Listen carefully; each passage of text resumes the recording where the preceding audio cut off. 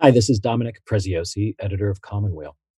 Though the problem receives less attention than it used to, Islamophobia remains a problem in the United States today, especially among Christians, whether it's bullying in schools, political scapegoating, or violence and vandalism at houses of worship.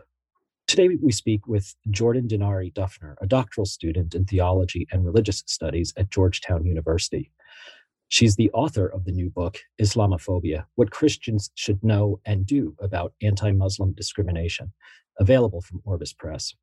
Her conversation with Commonweal contributing writer Paul Moses follows in a moment, here on the Commonweal podcast.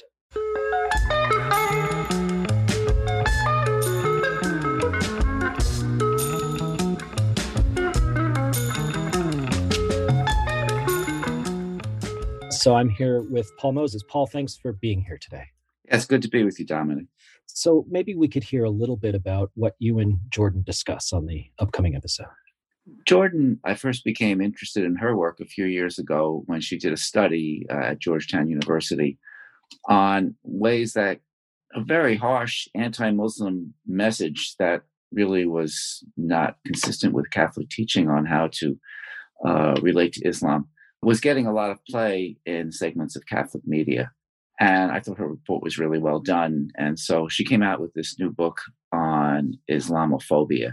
And it manages to be both accessible and very well researched. She looks at how it kind of permeates into so many aspects of life, and not just a condemnation of very harsh far-right views, but how it permeates into the mainstream and even among people who consider themselves liberal and open-minded. So it's a very challenging book, and it seemed like a good opportunity to actually meet Jordan, whose work I've been following. Okay, that sounds good. Why don't we take a listen to your talk? Thank you, Paul. Jordan, it's first of all so nice to meet you. I've been aware of your work for quite a long time, and it's really nice to get to sit down and talk about it with you. And I thought for a starting point to ask about your new book, Islamophobia, What Christians Should Know and Do About Anti-Muslim Discrimination. It's obviously, even from the title, directed at getting me, the reader, to do something. What do you hope readers will take away from it? Well, I hope first and foremost that Christians will have a better understanding of the way Islamophobia impacts Muslims, whether it's hate crimes or negative political rhetoric or more institutionalized forms of discrimination. I think having a sense of what our Muslim siblings in faith have experienced, this form of religious bigotry, is really important. And then I hope that we will draw on our faith tradition to craft a response to this Islamophobia, that we will do work within our own Christian communities and the broader society to push back against this prejudice and discrimination that so often targets Muslims. Mm-hmm. Now, I'm trying to picture you speaking about your book at a typical Catholic parish, if there's such a thing as a typical one. There's so much diversity in kinds of parishes. And I think you can tell the way a good speaker could that some people are really into what you're saying, and they're leaning forward and they're just eating it up. And then there's other people, maybe quite a few, maybe not, depending on the parish, who are kind of leaning back away from you. It's like you're a lawyer making a case to a jury and you feel like the jury's going to rule against your client. What's that like for you? Because this is a difficult topic to talk to people about. It is. And like you said, I've received a wide diversity of reactions from Catholics and from Christians more broadly. Some people very much taking in and agreeing with what I'm proposing. And then other people are more skeptical of it. And, I get to an extent, I can understand where that skepticism comes from, because for many Catholics, they don't have personal experiences with Muslims as human beings. They've only been exposed to Muslims in the news media, often portrayed as violent or as terrorists, and they don't have a fully fleshed out view of who Muslims are as human beings. So I understand where that hesitation comes from. So one of the things that I hope to do in this work is to give people a firsthand look at who Muslims are, but also to help us really grapple with the stereotypes that we might be holding on to. And I do that in part by talking about the way that I myself have had to grapple with stereotypes I've had about Muslims and how I've had to start to try to overcome those, and recounting some kind of uncomfortable experiences of being confronted with those stereotypes and the continual work I think it takes for us to overcome those. The other thing I'll say related to that is I think sometimes we in our Christian communities have this false sense of who we are and then of who Muslims are. So we have this idealized view of ourselves, and we look at our ideals and our values and say, oh, this is how we are, and aren't we so great, kind of tooting our own horn, and then maybe we look at Muslims and we only see the negative side of things. And so what I try to do in this book is to also shine a light on the ways that we as Christians have fallen short, to help people recognize, all of our faith communities are struggling to live out our ideals the best that we can. And I think one of the ways that we as Christians can do this is by confronting some of the discrimination and the prejudice that we have towards Muslims in our faith community. It's not an easy task to set out. As you know, I've written a bit on Christian-Muslim relations too, but I'm a journalist and I go from topic to topic. It seems to me that you've made this your life's work, at least so far. And how did you arrive at that? How did you get started on this? Yes. So this work in the field of Muslim-Christian relations more broadly is something that I've been really devoted to since I, started college, really. And Is that Georgetown, right? At Georgetown. Yeah, I did my undergrad at Georgetown. I'm currently doing my doctoral work there as well. And a lot of it goes back to two kind of foundational experiences. One was the experience during undergrad of getting to know Muslims and having my faith life as a Catholic really enriched by... Can I stop you? Do you mean other students you met on campus? Absolutely. Is there a large Muslim community at Georgetown, as I guess in many Catholic colleges? There is, yeah. So there's a large contingent of Muslim students at Georgetown. I mean, Georgetown has a pretty diverse student population, many students from lots of different parts of the world, but also a lot of American Muslims at Georgetown. And I happened to make a number of Muslim friends. I had Muslim chaplains in residence who were sort of faith leaders who would support students. And my experiences of dialogue with Muslims were really enriching to my Catholicism and helped me learn some of the similarities and differences. And when I came to college, I had grown up in a predominantly Catholic community. I'd gone to Catholic school my whole life, and honestly was kind of disillusioned with Catholicism. And the experience of being exposed to something different helped me to appreciate what was good about my faith tradition. And the way I often talk about it is seeing the beauty in Islam helped me to recognize that again in Catholicism. So seeing the devotion to prayer and the community life and all those things made me think, I want those in my faith community too. And you dealt with that in your first book.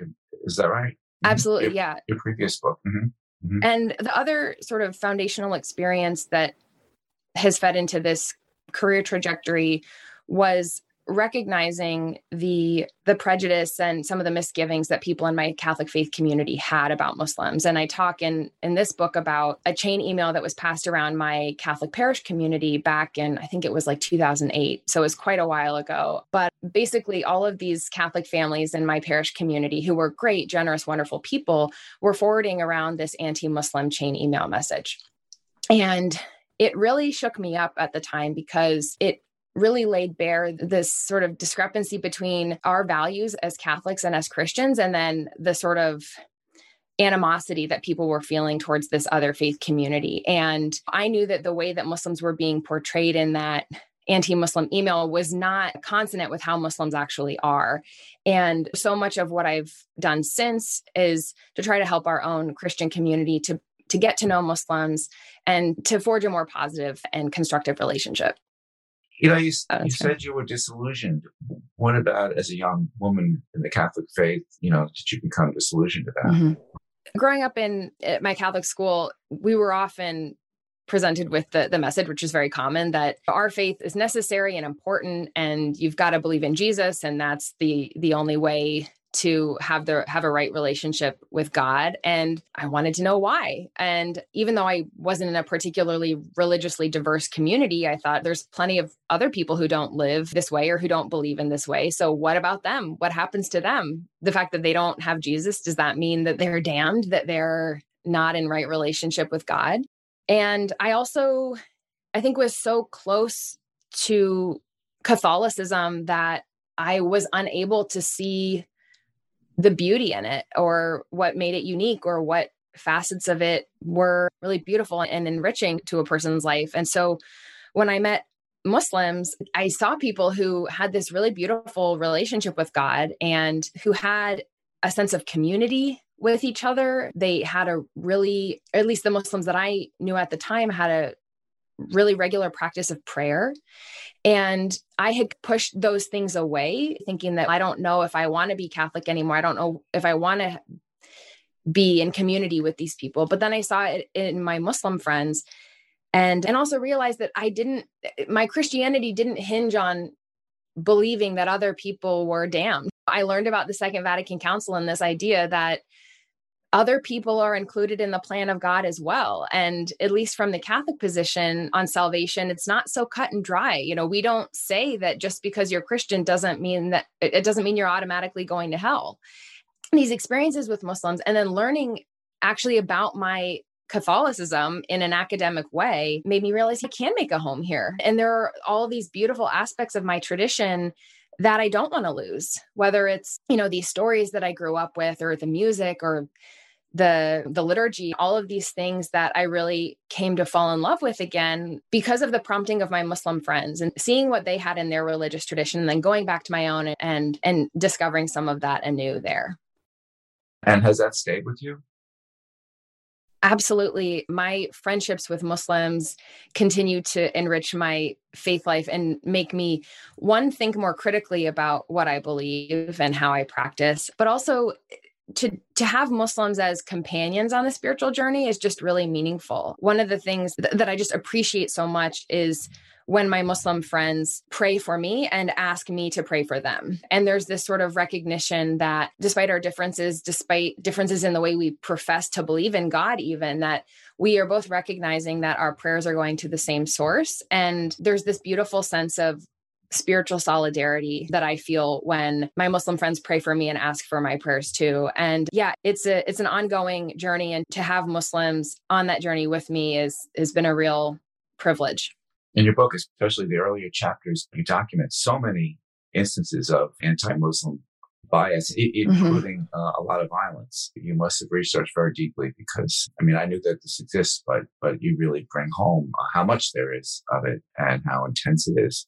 Can you summarize that for us, what you found by your research and how you went about it? Yeah, so a lot of the research from this book started out from research I was doing at the Bridge Initiative. So I spent a few years working at a Georgetown University-based research project on Islamophobia. And so much of my research on this topic goes back to my years working there, which was really during the height of the 2016 election cycle, 2015, 2016, when we were seeing a lot of Islamophobic political rhetoric and also hate crimes that were also happening and rising sharply during that time. So yes, in the book, I document lots of cases of arson and vandalism at houses of worship. I talk about political rhetoric and government policies, law enforcement actions that have been taken against Muslims, like infiltrating Muslim communities and spying on Muslim people, and particularly young people in some cases.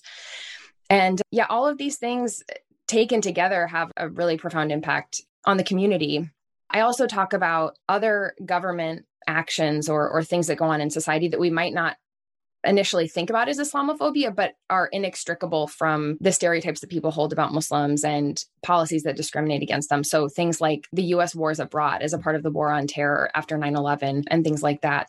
As you said, I cover a range of things in the book, and they're all interconnected. Let me just do one question on Donald Trump. To what extent did he aggravate the problem? Or on the other hand, he certainly didn't invent it. In some ways, maybe his actions even helped to alert the public to the existence of Islamophobia. I think all those things are true at the same time. I think that Donald Trump wouldn't have campaigned as hard on Islamophobia if it hadn't already been established as a winning strategy, if the public didn't already have these kinds of misgivings about Muslims. But I do think that he exacerbated it tremendously. I mean, when he called for a ban on Muslims entering the country back in December of 2015, no one had ever done anything like that before or advocated for such a blatantly anti-Muslim policy up until that point, even though lots of other people in the GOP had campaigned in an anti-Muslim way. I think it was during that period that people, particularly on the left, first started to realize that this Islamophobia thing really is a problem. I know for me, when I first started working at the Bridge Initiative, I would tell people, oh, I'm doing research on Islamophobia. And they would look at me and say, what is that? What is that kind of jumble of words. But then during the 2016 election campaign, once Trump had really started this anti-Muslim scapegoating, people started to get clued in on, okay, this is a real problem. And there was so much hope, strangely, during that period, because even as, hate crimes were on the rise, the public, for the first time, the non-Muslim public, was starting to stand up and to stand in solidarity. And you saw so many beautiful expressions of that solidarity. I think we still have a long way to go, though. I think Islamophobia has fallen off of the public's radar, even as hate crimes and other forms of discrimination are still ongoing.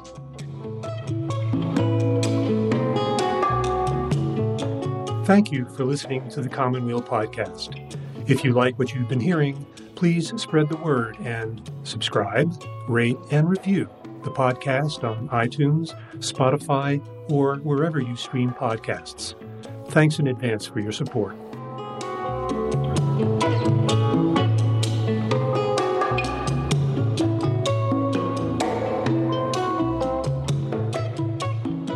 I should say in your book, you really let no one off the hook, because you speak of Islamophobia in liberal American culture and in the Obama administration and in the Democratic Party as well. Can you say something about that? Sure. So as many listeners may remember, President Obama himself was the target of some anti-Muslim smearing during his campaigns. I mean, a huge portion of the GOP thought that he was Muslim and didn't see that as an innocuous quality. At the same time, though, the Obama administration and Democrats, and kind of more broadly, have continued on with some of the war on terror policies that were started under President Bush and the Republicans before them.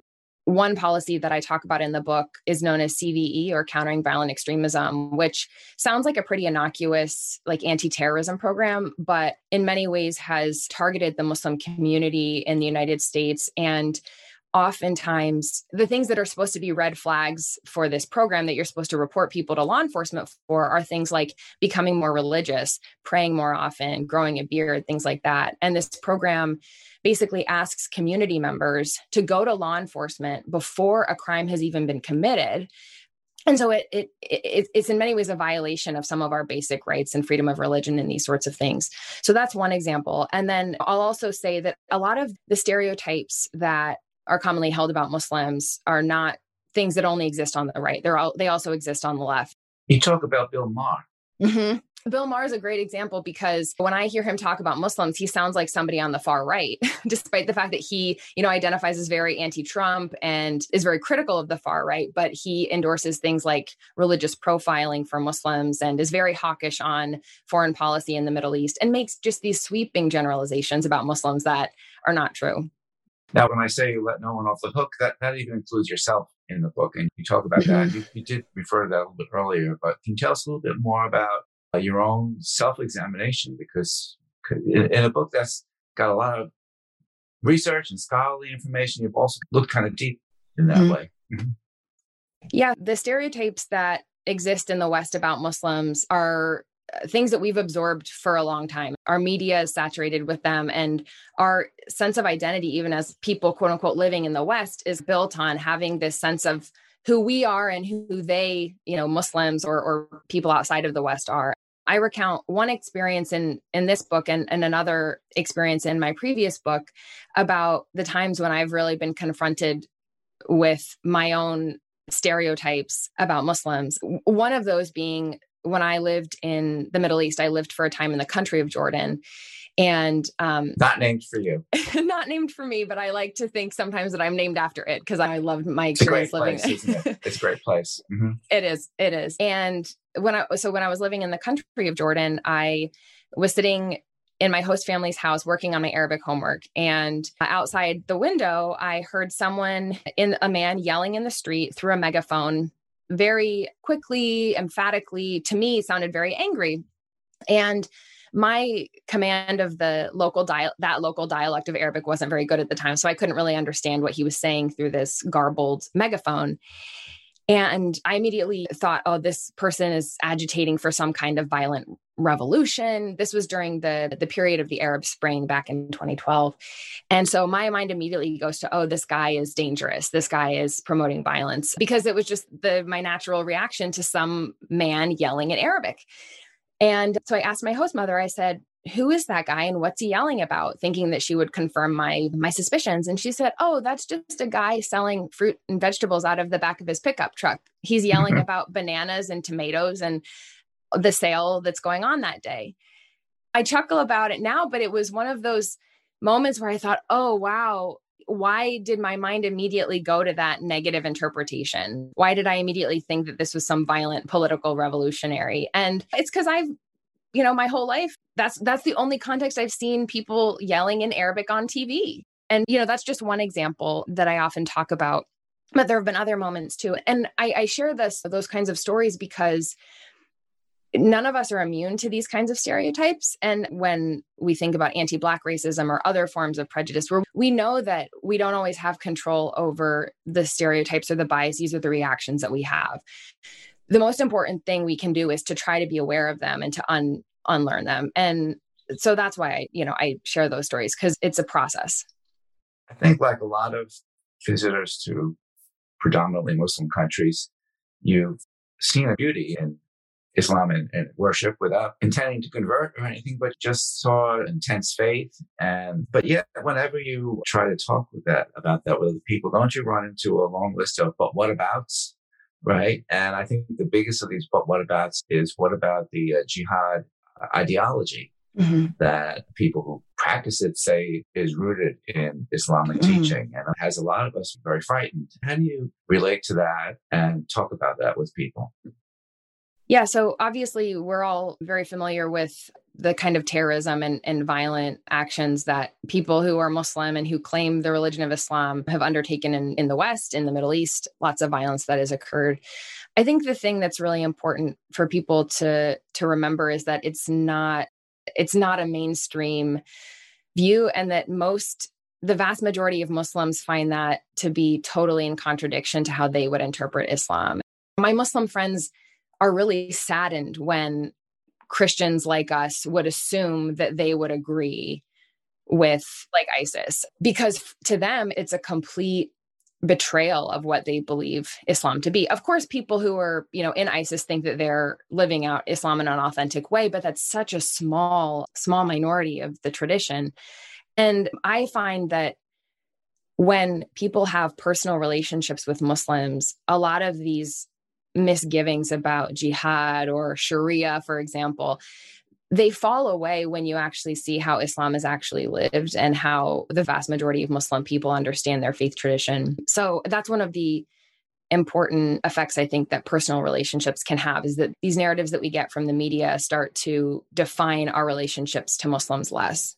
What really gives me a lot of hope is that there are more and more Muslims in newsrooms and working as filmmakers or in Hollywood and things like that, because ultimately representation in those industries is going to mean that Muslims are portrayed in more realistic ways. Speaking, going over then to the news media, are there people you think are doing a particularly good job? Yes, I think there are people that do a great job. Again, there's a lot more Muslims who are like news presenters and things like that now. And I'm thinking of Amina Nawaz on PBS NewsHour, is a Muslim woman who's front and center in the work that they do.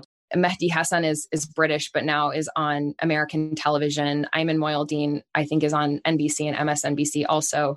And also, I think social media is such an important platform now as well, that there are so many voices on social media who might not get onto mainstream television news, but who are shaping the media narrative in important ways. How about Catholic media? You did a report on this subject several years ago where you looked very deeply and found some disconcerting things about it. Has that situation improved since you wrote that report? And there are places you will look to that you think are kind of maybe explaining this in ways that Catholics would relate to.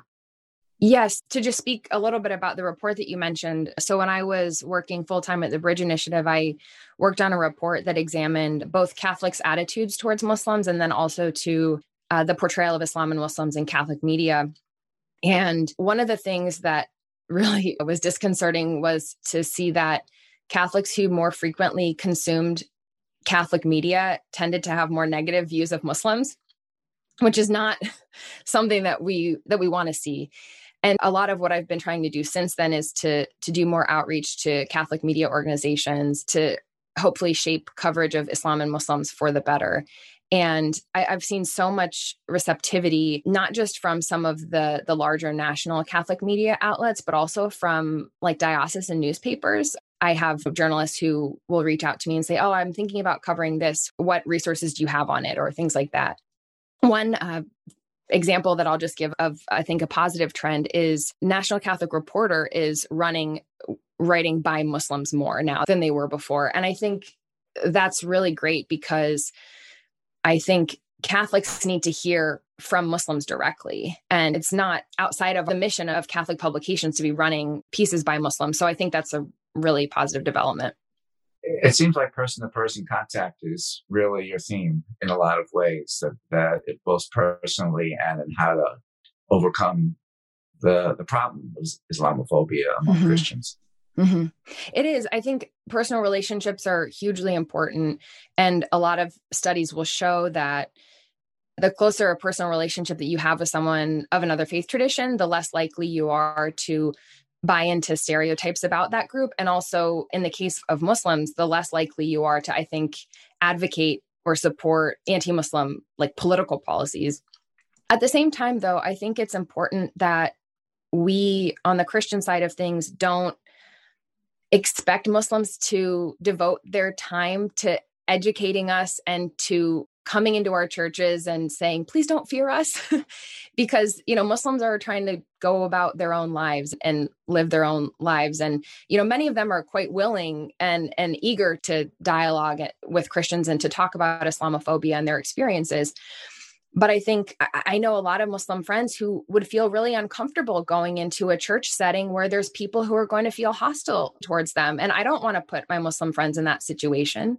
So that's why I think we as Christians have a responsibility to do that kind of hard work in our own communities, and not to ask Muslims to do it, but to realize that we kind of have a faith-filled duty, I think, to address those issues first in our community. It seems, looking at it in terms of Catholic Muslim relations, that there are a lot of breakthroughs at high levels from the Pope to the Common Word initiative, and really good things, and different committees meeting of high-level experts, but it doesn't quite really filter down that well, even to priests, for example, everyday priests in parishes. Have you noticed that at all? And do you think there's a way to respond to that? I have noticed a similar trend. I think Pope Francis is such a phenomenal example of what Catholic-Muslim dialogue and friendship can look like. But I agree that the trickle down has not been great. And that's something that I want to focus on more, is how can we better engage our clergy in this work? Because, as I talk about in the book, I've had a number of personal experiences and then also read a lot of reports of priests actively contributing to Islamophobia rather than to this more dialogical approach. So yeah, I think it's important to involve our clergy more. And I would hope that more of them would take up leadership in this way. At the same time, I, as a lay Catholic woman, am not going to wait around for them. I think lay people have a really important role to play, and we can exert that kind of leadership, even if the clergy isn't doing it to the extent that we might like. Jordan, it's really good to speak with you, and thank you for informing us of a lot of things that need to be said. Thank you. Jordan Denari Duffner's new book is Islamophobia: What Christians Should Know and Do About Anti-Muslim Discrimination. It's available from Orbis Press. This is Dominic Preziosi for the Commonweal Podcast. The Commonweal Podcast is produced by Assistant Editor Griffin Olenek and the Commonweal staff in partnership with Sandberg Media. Wally Boudway composed the music, and David Dault did the editing. For the Commonweal Podcast, this is Dominic Preziosi.